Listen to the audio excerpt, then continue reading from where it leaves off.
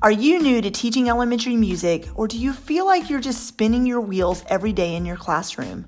Maybe you're overwhelmed and honestly just don't know where to go for advice and mentorship. Hi, I'm Jessica, and when I'm not drinking all the coffee, watching Razorback sports, or hanging out with my family of boys, it's my passion to help elementary music teachers just like you teach your students by using your unique personality and teaching style. In this podcast, you'll find helpful tips, strategies, and ideas that will help you kick that stress to the curb and begin teaching music with confidence. Let's get started.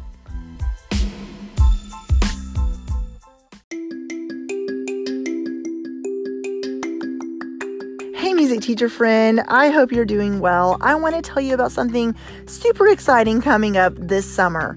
On June 22nd, I will be hosting the free 5-day challenge called Start the School Year Off Right Challenge.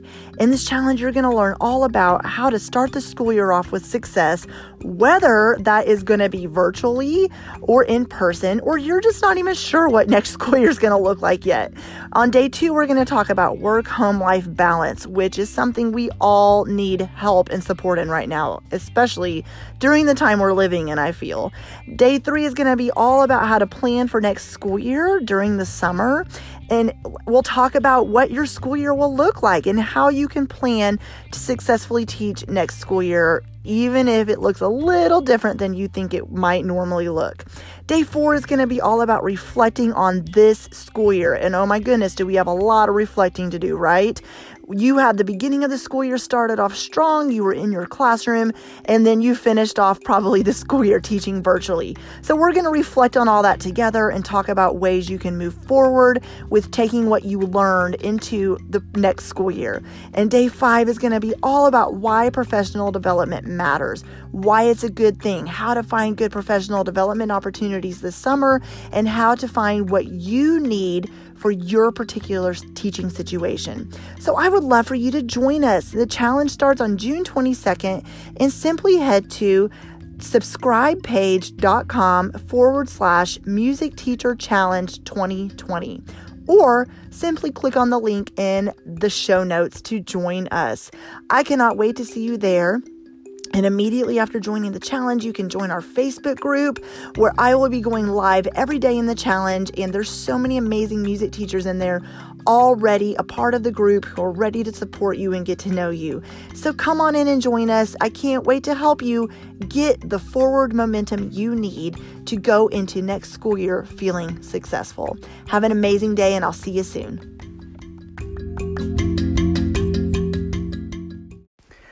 One of the most rewarding things about being an elementary music teacher is teaching elementary music, seeing these kids flourish and make music in your classroom, and being able to be a role model and a teacher and pour into their lives.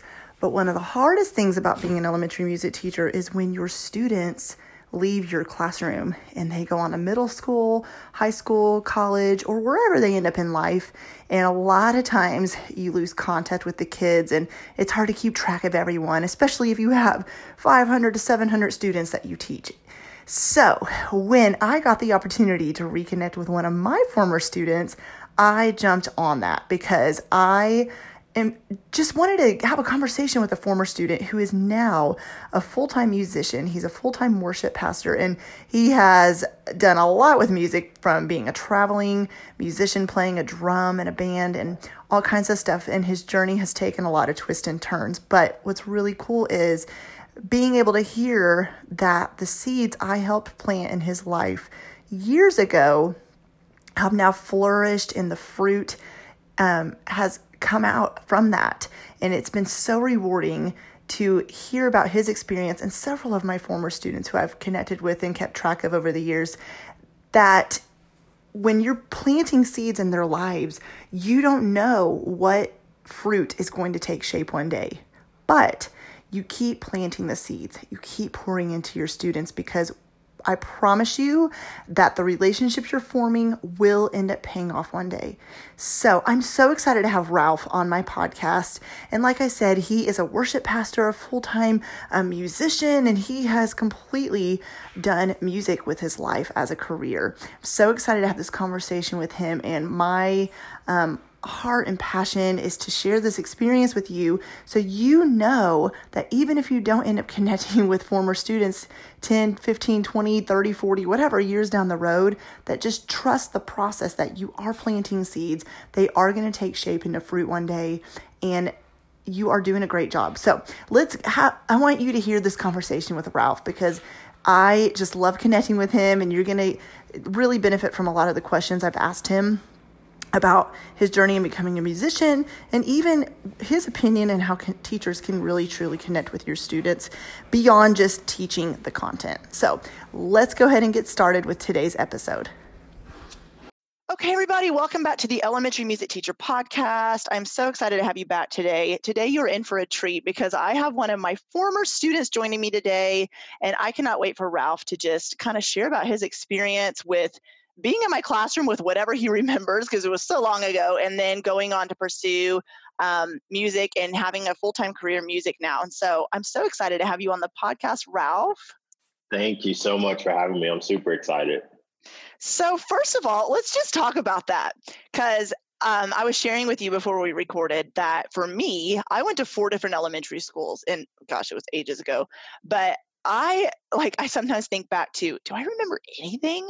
You kind of remember snippets, but when you're so young, it's hard to remember everything. So what are I don't know, what do you remember about Barnard? And were you there from kindergarten through 5th grade, or did you switch around elementary schools too? So I went to 2 different elementary schools. I started at Wright Elementary, and then in 2nd grade, about 4 weeks into the school year, moved over to Barnard.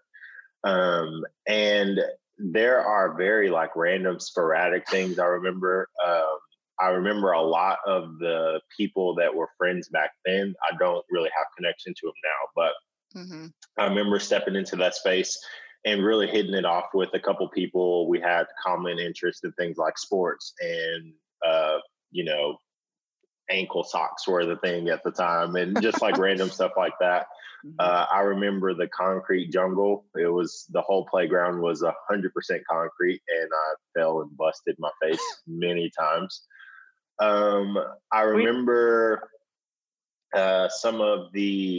I remember most of my teachers, but there were just a couple of those were some of the most formative years of my life. So I have fond memories of small little interactions that I think meant a lot today, if that makes sense.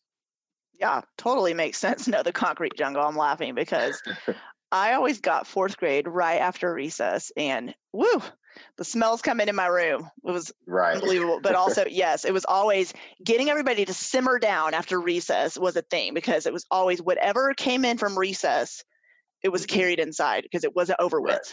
It was just held on to. Oh my goodness. Okay. So you and I were talking the other day, and I was trying to think back. I believe I started when you were a 4th grader, but it was the middle of the school year.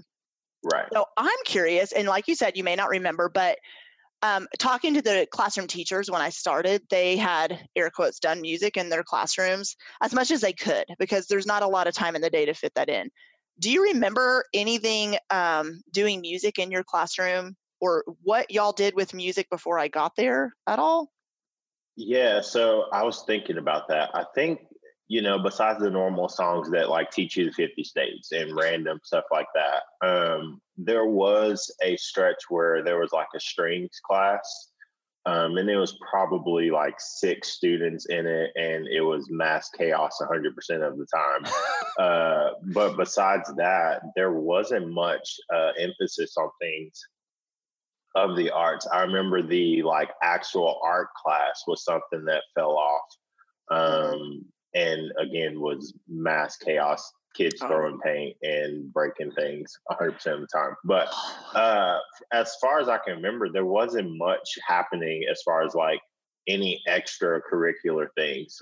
They were super focused on the normal, core 4 classes.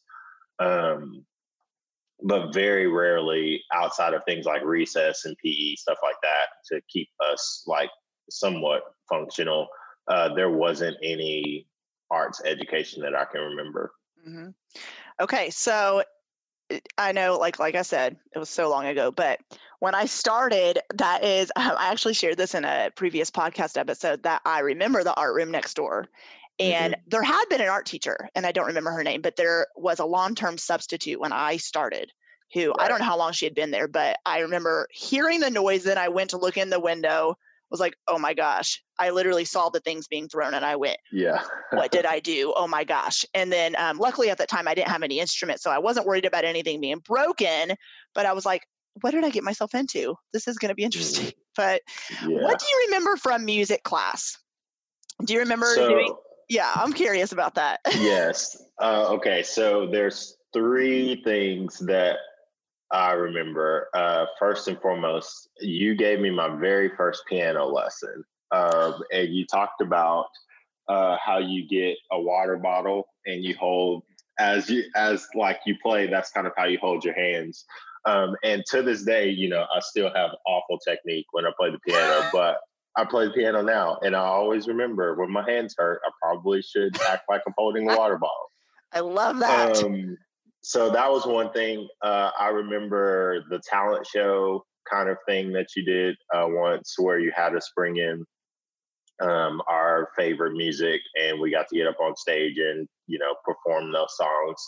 I remember there was a young lady in our class named Jamia McClellan, who could sing her butt off. And she brought in a gospel song and did a great job. Goosebumps. It was a goosebumps moment for sure. Yeah, it was really crazy.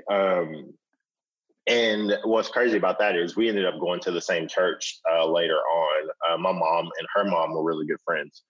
And then the last thing I remember was our graduation, our 5th grade graduation. We did, what was the song? Toy Story, You Got a Friend in Me. Yeah. And what was super interesting about that, I think I was up there on stage, but I remember that last year, you had really empowered me to explore and get to experience other parts of the music. So I was interested in the sound system and running the soundboard and pushing play on, probably cassettes at the time. But you really gave us the margin to be able to do that. And I remember the okayness with being fascinated with any and everything. And I think that's something that I carried a really long time and still do to this day, of I'm extremely curious about just about anything. And a lot of that started in my time in elementary school at a young age. My father is a professional musician, so I grew up around it. But to to be able to experience it from a perspective outside of the home is something that is super powerful. So I thank you for that, first and foremost. But those are some of the things I definitely remember that really kind of were super formative and marked me moving forward. So I love that. Yeah. So one thing in elementary music class I wanted to do was since I knew for the older students, you guys that were about to move on, I didn't have a lot of time with you. So one thing I did want to encourage you is, I knew a lot of you didn't know about all the different music careers you could follow. A lot of times elementary music is just viewed as, which it is that, and it's important, but just singing. It's compartmentalized. We sing songs, we play instruments, we do movement, and but you don't talk to the kiddos about what you could do with that.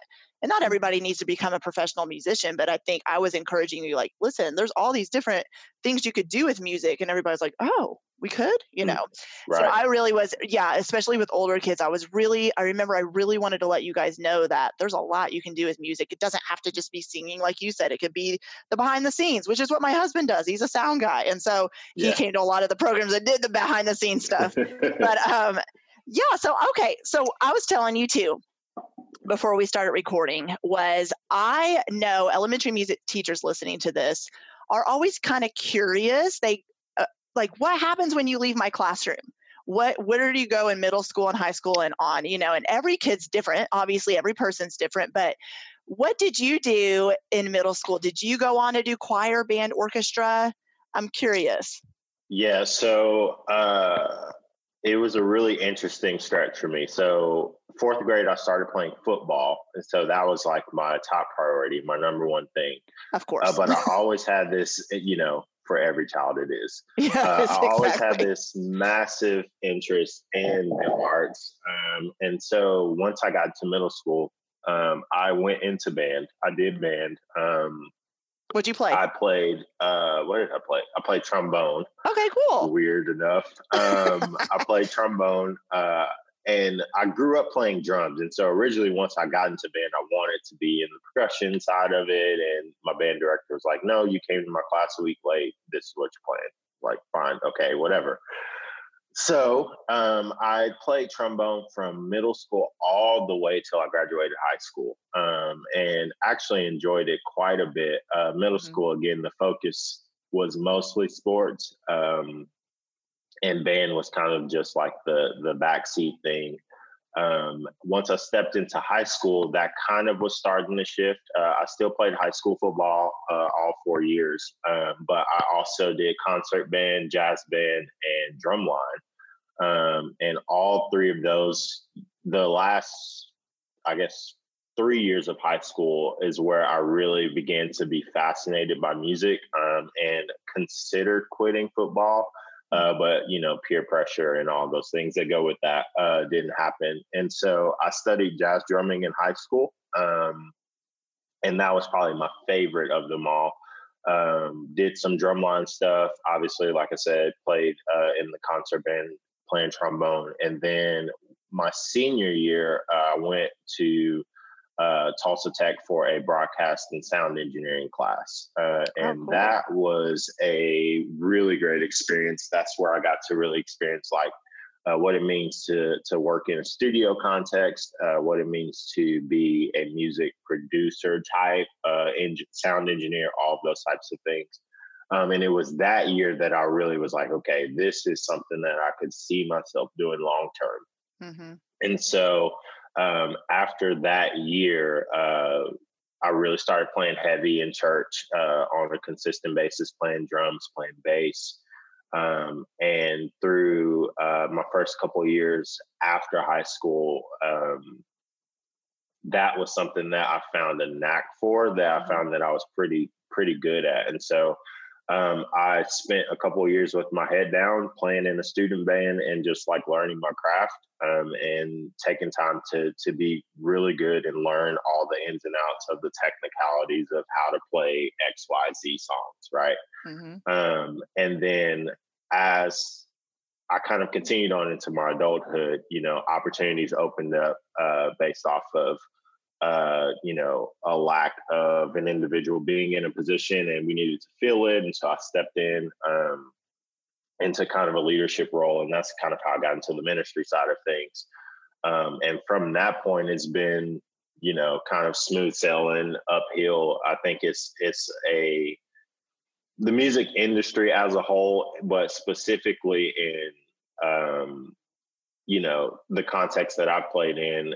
Sure, your gifting is one thing that will take you places, but a quote that I kind of live by is this whole, your gift will get you into the room, but your character is what keeps you there, right? And so I spent some time learning and perfecting my craft, but I had to really step into and learn what it means to carry myself in a way that people like me, right? People can trust me. People can see the things that I'm passionate about outside of the music.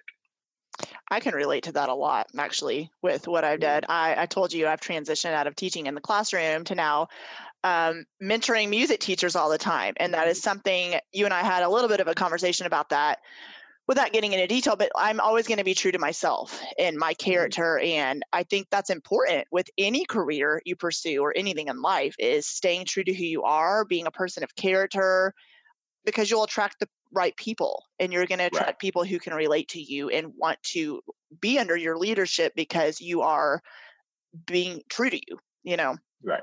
I think that's great. Now, and I was thinking too, when you were talking, I remember you in elementary school, you maybe don't even know this about yourself, but you were a natural leader. I remember that, just when we had those chaotic moments in the music room, you were one of those kids that was just kind of like, be quiet. She's talking, quit, sit down. Right. So I love that.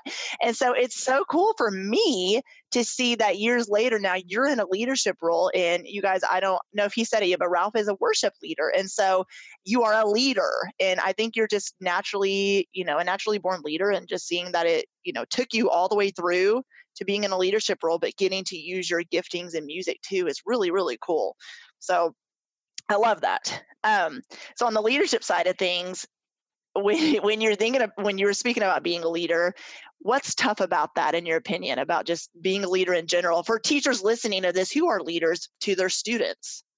Sure. I think that for me, especially in the role that I'm in, I would be considered young for the capacity of the role. I'm the worship pastor at a very large church here in Arkansas. And most times, in most contexts, this is a person who's, been in ministry for 15, 20 years. I've been in for 7 total, counting like what I did in high school. And so I think that one of the biggest struggles that I have is leading confidently, and leading from a place of, I know that I'm in this position for a reason. I know that this opportunity was given to me for a reason. I should take advantage of that and lead from the not like man given authority, but God given authority that has put me in the position in the first place. And so I think that especially for young teachers coming into it, it can be something that's intimidating, right? It can be something that is absolutely terrifying 100% of the time. But once you've stepped into it, you're in that position for a reason. Yeah. And I think that knowing who you are as a person and functioning from that identity is what will carry you long term. Like I said, your gifting makes the opportunity a reality, but your character and your identity, and again, knowing who you are, is what keeps you in that place. And secondly, is what keeps you effective, and it keeps you influencing the people that you're leading. And so it's one of those things. It's extremely difficult a lot of the time, but I think that there's a grace to figure things out, and that's what I've loved about being on staff here. Our staff is super gracious in the moments that I don't lead well, and they champion the moments that I do. And I think that that's something that's super important. Yeah. So I know you said you found a knack for music after high school, and you just realized, this is something I'm naturally good at. Did you ever think about pursuing something else, or did you just kind of feel like music was it? Oh man, yes. I went down. I was in the whole business world cycle for a really long time. So talking about leadership. In high school, I started working at Chick-fil-A, greatest company on earth. Yeah. But I started working at Chick-fil-A, and over the course of my 6 years there, moved my way into a leadership role, management role of one of the biggest stores in Oklahoma. And so I was super passionate about the company. I thought I was going to go on and own my own Chick-fil-A one day. And so I was doing a lot of the things to set myself up for that. While I was working at Chick-fil-A, I got an internship to work at a church, like less than part-time, 10 hours a week, like $200 a week, super cheap, which is better than some people, but still. Anyway, so I was working at Chick-fil-A full time and working at a church as an intern, essentially, and had this whole tension going back and forth of what route do I want to take. I think the Lord had given me these opportunities and gave me the ability to choose, which I think was something that's super cool. And it was super kind of him. But I was super engrossed in the business world and leadership development. I worked for a company called Paradigm Shift that worked with low-income first-generation college students, preparing them for secondary or post-secondary education, whatever that looked like. was passionate about that. And what I found was at a young age, pre-20s, that I had all of these things that were like burning passions for me that I couldn't find a way to kind of reconcile.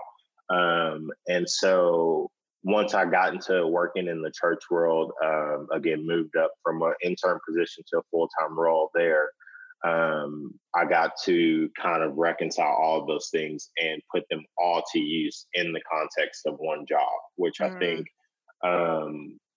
it sometimes takes a long time to arrive to that point. But once I was able to, I was like, okay, this is it. This is what I'm supposed to be doing. And, I did other things in the music world. I got to do some touring type things. I played on people's albums before. But I really found my kind of niche, if you want to use that word, in the church world. And so that's kind of how I landed there. I love that. No, I love that. It's funny how our stories can take a lot of twists and turns because with my story, I've been asked so many times, did you think you were going to be an online entrepreneur and own your own business? I'm like, heck no, I got a music education degree because I wanted to teach music, and I did do that. But it's just funny how God directs your path. And like, seriously, this is not ever where I thought I would be. Super grateful, super blessed, and I'm love what I do now. But it's funny because I'm like, I never in a million years thought this is what I would be doing. In fact, when I went to college, this wasn't even like on the scope of things. There was no online business stuff. Like, hello. Okay, so I want to talk about this. When it comes to elementary music teachers getting to know their students, I talk a lot on this podcast about don't just teach the content. Don't just teach singing, instruments, movement, all the other things. You guys, those of you listening know there's a million other things involved. But we've talked a lot about relationships and getting to know your students. And it's okay if sometimes you stop teaching to have a conversation, or you stop teaching to, I don't know, ask your kids what they had for dinner last night, or, hey, this Friday, bring in your favorite music and we'll listen to it the second half of class. Or I don't know if you remember the sticker charts we had, but if you earn enough stickers at the end of each 9 weeks, we got to have a 9-week reward and you guys would get to bring music in. And I think that stuff's important because it all goes back to relationships. And a big part of classroom management, in my opinion, is not so much the rules and the procedures. That's important, but getting to know your kids, because they're not going to want to follow the rules and procedures if there's not the relationship aspect of it. So with that said, do you have any advice around that? Because advice about like when you remember being in my classroom or any of the teachers you had growing up, do you have any advice around like the teachers you clicked with versus the ones you didn't so much? Was it about the relationship aspect of it kind of for you? Yeah, I would say that it was probably the most important thing.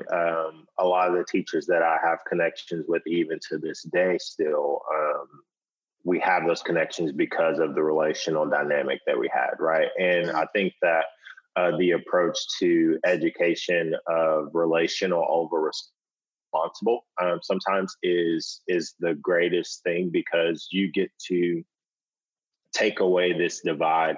Most kids don't see teachers as humans, right? They don't. If a kid sees a teacher outside of a school context, they lose their mind. They have no clue on how to interact with this person as a human, right? And I think that choosing relational education over just the rule following and, red card, yellow card, green card type of approach is super important, because a lot of kids, especially today, don't have the verbiage to communicate when things are wrong. And so say something's going on at home and you come from a very disciplinarian type of home environment, you step into school and it's the same way. Right. It affects how you view life long term, right? And so to see teachers that care about their students first and foremost, yes, we have a checklist of things that we have to get through over the course of 9 weeks. We have all of the benchmarks to meet, right? But the most important thing is relationally investing. And so the way that I think one of the best ways to do that is meeting the kids where they are. If the kid's having a bad day, if a student is in a emotional state in any shape, form, or fashion, use that as leverage to build more relationship, to say, hey, this is a safe space for you to feel the way that you feel. This is a safe space for you to talk to me about what's going on. This is a safe space for you to just kind of have a crummy day, and that's okay. Right. I think that a lot of students don't. One of the things that I struggled with some of my teachers was their lack of empathy for the spectrum of emotions that kids deal with, right? Yeah. There were some things that I may have been feeling on certain days, and I don't want to write in cursive. I don't want to sing songs. I don't want to go run around in the gym. And I think that, you know, there's a level of, hey, we have to do something or else you won't pass the class. But there's also a level of human, just like relationship, that is super powerful, and it builds trust for you to be able to speak into that child's life, not only on a, you know, relational level, but on the educational side as well. The teachers that I did the best in their classes were the ones I had the best relationships with, because I was interested, I trusted them, I wanted to listen to what they said, because we had established a foundation of a healthy relationship, if that makes sense. For sure.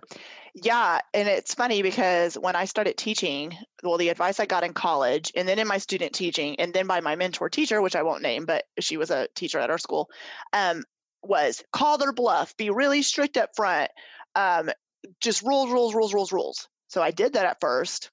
And I mean, it worked in the aspect of you guys would come in and be quiet because you were like, what the heck? She's lost her mind.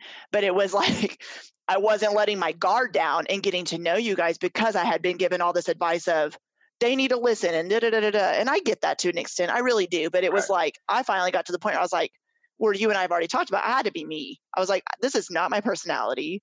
I'm not going to sit here and just be like, there were days, trust me, like all teachers sometimes have a moment, trust me.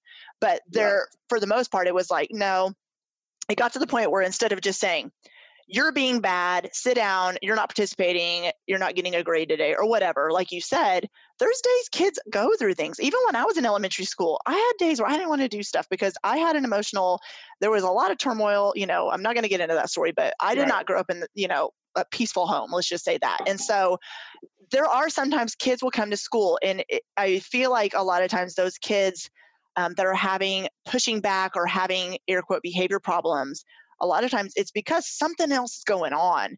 And I know teachers, especially elementary music teachers, don't have a whole lot of time to figure it out and have those conversations because you get the classes in back to back to back.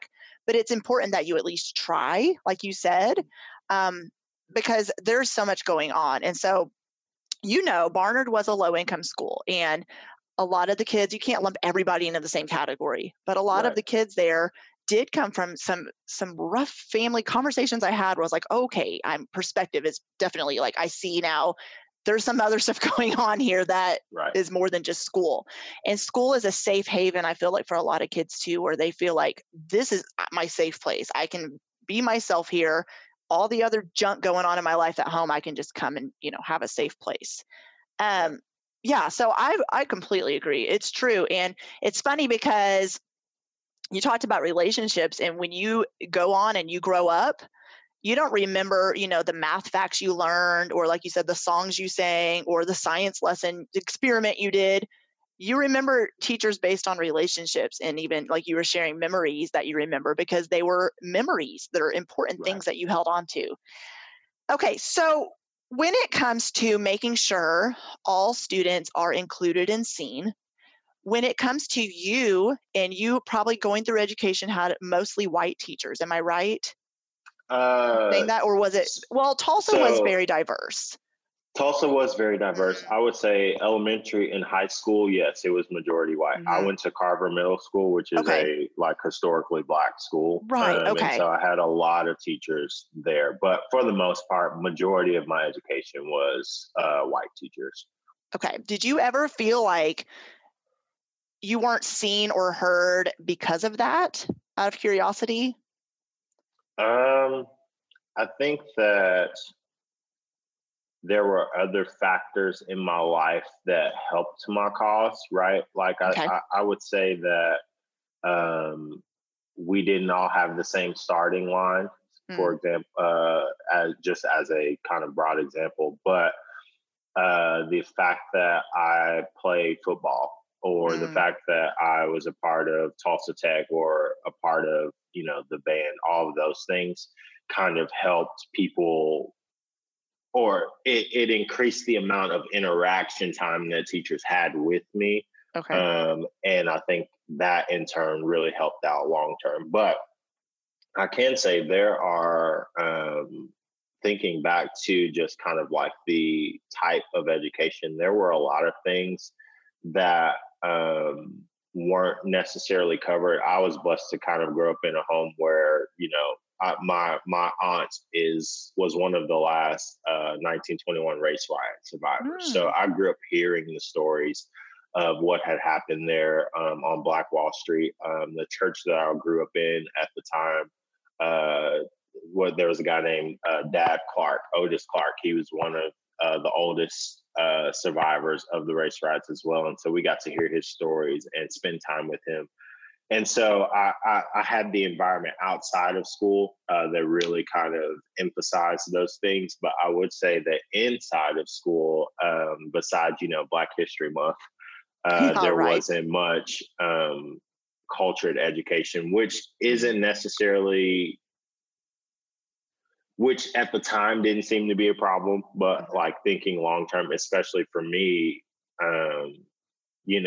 there were a lot of stories that I couldn't see myself in. I couldn't see myself as, XYZ career, because we didn't see anybody that looked like me. We didn't read books that had people that looked like me. And so that was kind of a struggle. But, over time, and then with self-education and just taking advantage of resources that are available, I kind of grew in that on my own. But to answer your question, unseen, I wouldn't say that, but it was hard to say, or it was hard to see myself doing a lot of the things that were being talked about, because most of the time people didn't look like me. Do you feel like a lot of times, for white teachers especially, it's not, a lot of times, like for me, when I started, all I had were like some old textbooks, and it was like, that's all I had until I could find my own resources and things. And flipping through the pages, I even remember the pictures in those books. Most of the kids even in there were white. And then there was maybe like one or two pictures of, Black kids in there. And I remember that bothering me. And so I made it a point in my room to make sure all kids felt seen and included, and really found music to reach everyone. But I do know that wasn't the case for every teacher. And I sometimes don't think it is intentional. I think a lot of times it's like, here's a curriculum, teach it. Or I'm going to read this book, and you maybe the title of the book is good, and the content in the book is going to reach kids, and it's really good content. But like you said, I think a lot of times teachers haven't stopped to just look at the pictures and go, are all the books I have in here of the same, the same race, or am I varying it up a little bit? And I think it's important that does happen. And I don't think it's, we're not like sitting here condemning anybody who hasn't done that yet. I think a lot of times it is just unawareness. I mean, would you agree with that? Yeah, I would say absolutely. A lot of the time it is unawareness. It is, for lack of a better word, ignorance, right? I can't, but in defense of that, I can't expect somebody to know something that they don't know, right? And so, but that does get into the need of educating yourself, reaching out to people who can educate you if they feel comfortable doing so. I would say, I think back to, I think this was probably 4th or 5th grade, and Miss Dean was our science teacher. Yep. I still talk to her too. Really? That's super awesome. I remember, she was an incredible teacher, but I remember we got new textbooks, or they were like in a beta version, probably my 5th grade year. And she brought a group of students in and said, hey, go through this and tell me what you think about it, what you think about the content. But she explicitly said, she's like, if you if you don't see like diverse children in it, please let me know. Let's note these things down. And that was something that was huge that, most kids aren't aware of that in that moment, but it means so much and has so much impact long term, that it brought a lot of just like hope and like, okay, there's some teachers that get it. And for those that don't, like you said, we're not condemning them, but you do have the burden of educating yourself, of approaching education in a way that shows value for all cultures and all people. I think that a lot of teachers, that a lot of the teachers that I had, I'm not a teacher, let me say that outright. Right. But you're coming from the student side of things. Yeah. And so a lot of the teachers that I had approached education in a I don't see color type of way.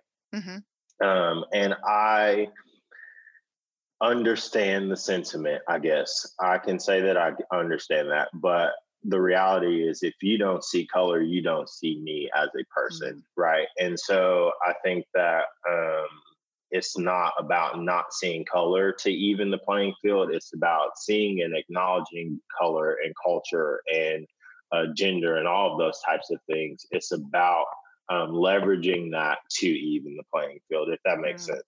And so I think that for those in education, for those in leadership, that's the goal. That it's not a matter of, being colorblind, because that doesn't help anybody. That doesn't bring any sort of clarity, or really doesn't help. Like I said, it just doesn't help anything at all. And so I don't know. No, that was good. No, it was good. I agree with that completely. And I've been guilty of that, of saying, I don't see any color. You're all the same. You're all equal. And when I said that, I mean it. But then it's like thinking back. I think that's okay to think back to things you've said or done that you're like, wow, I get now how my words could be misconstrued by a child and being like, but I'm not the same as this, white little boy sitting next to me. See me. And I think that's important. I like that you said that, because I think a lot of teachers just aren't aware that matters. Seeing yourself in the classroom, and like you said, seeing yourself with music, like, oh, I could do that. Oh, that's part of my interest. Or something in science. Oh, that's part of my interest. Or I remember that she did that and made sure she included us and it was important. And that's what kids are going to hold on to as you grow up. It just is. I just think it's important to remember, like I go back to the relational side of things, and making sure each kid is seen and heard and understood, and you're trying to meet them where they're at. And Ralph, one thing I say on this podcast a lot is for teachers to teach the students they have, not the students down the street. And what I mean by that when I say that is, and those of you listening know I've said this before, and I would go to workshops and learn all these cool new songs and activities.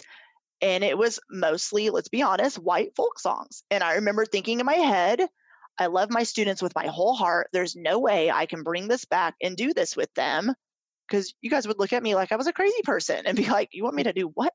So I remember taking some of those songs and being like, I'm going to adapt it either to fit what my students need, or I'm going to find a similar song with maybe similar rhythms, similar instruments that will really reach you guys. And I think that's what's important. You don't have to just regurgitate everything you learn, adapt it to meet the needs of your students. And I think that's important to hear. So with that said, is there any other advice or comments about going through school and being motivated by a teacher, or you as a musician yourself, that you would like to share with our listeners today? Yeah, I would say for the teacher side of things, you may not ever get to see the fruit, but you are responsible for the seed. So you're responsible for planting the seeds and tilling the ground and caring for that seed the best you can. And as that child moves on, as they grow out of your class or your school or whatever that is, you may not get to see the fruit of that seed. And a lot of times, and I think that's one of the most heartbreaking things about education. It's one of the most heartbreaking things about ministry, is you just don't get to always see the fruit.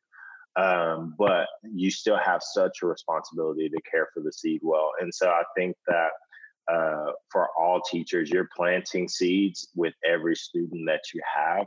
Make sure that those seeds will produce fruit one day that people can benefit off of. I can say that for all of my teachers that I have a relationship with today, or that were the most impactful, a lot of them started in seeds that were planted at a young age, and I think that that's so important.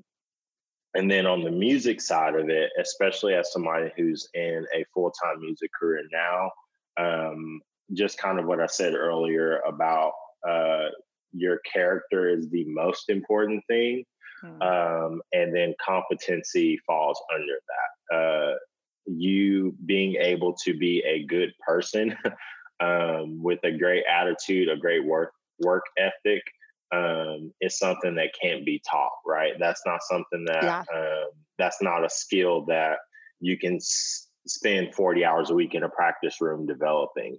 It's something that happens over time with intentionality and intentional small steps.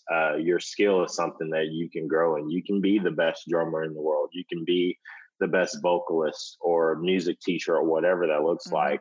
But if you're not a great person, there isn't much space for you to have as much impact as you could. And so I value character very highly over competency. But with that being said, competency isn't something that just goes out of the window. You can be a great person, but if you're not skilled, if you haven't put in the work to practice and on a practical level be a better musician, you're just as ineffective. And so I think that just being intentional, like I said, your gifting is what opens the doors, what gets you in the room, but your character and your approach to relationship and dealing with people is what keeps you there. And so that's about all I got. I love that. No, when you were saying planting seeds, that's something I've said before too, because it's so hard to not see the fruit.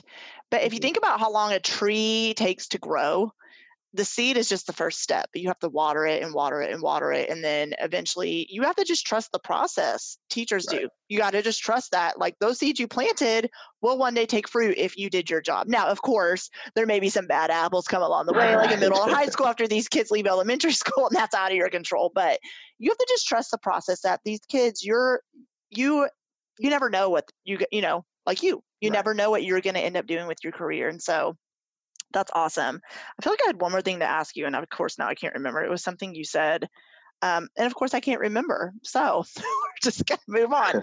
Well, Ralph, I thank you so much for coming on. I have loved this conversation, and connecting with former students is my jam. And I am just so thrilled to see that you are doing music with your life, and it's so cool and rewarding for me to see you're all grown up now and see you pursuing music. I love it.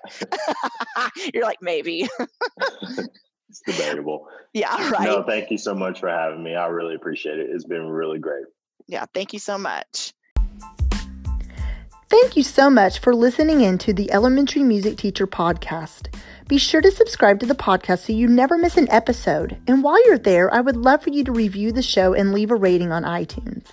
To find out more about how I can help you gain momentum in your elementary music teaching career, head to thedomesticmusician.com, where you'll find free downloads, courses, the blog, and so much more. Continue teaching music and never doubt the impact you're making each and every day in the lives of your students.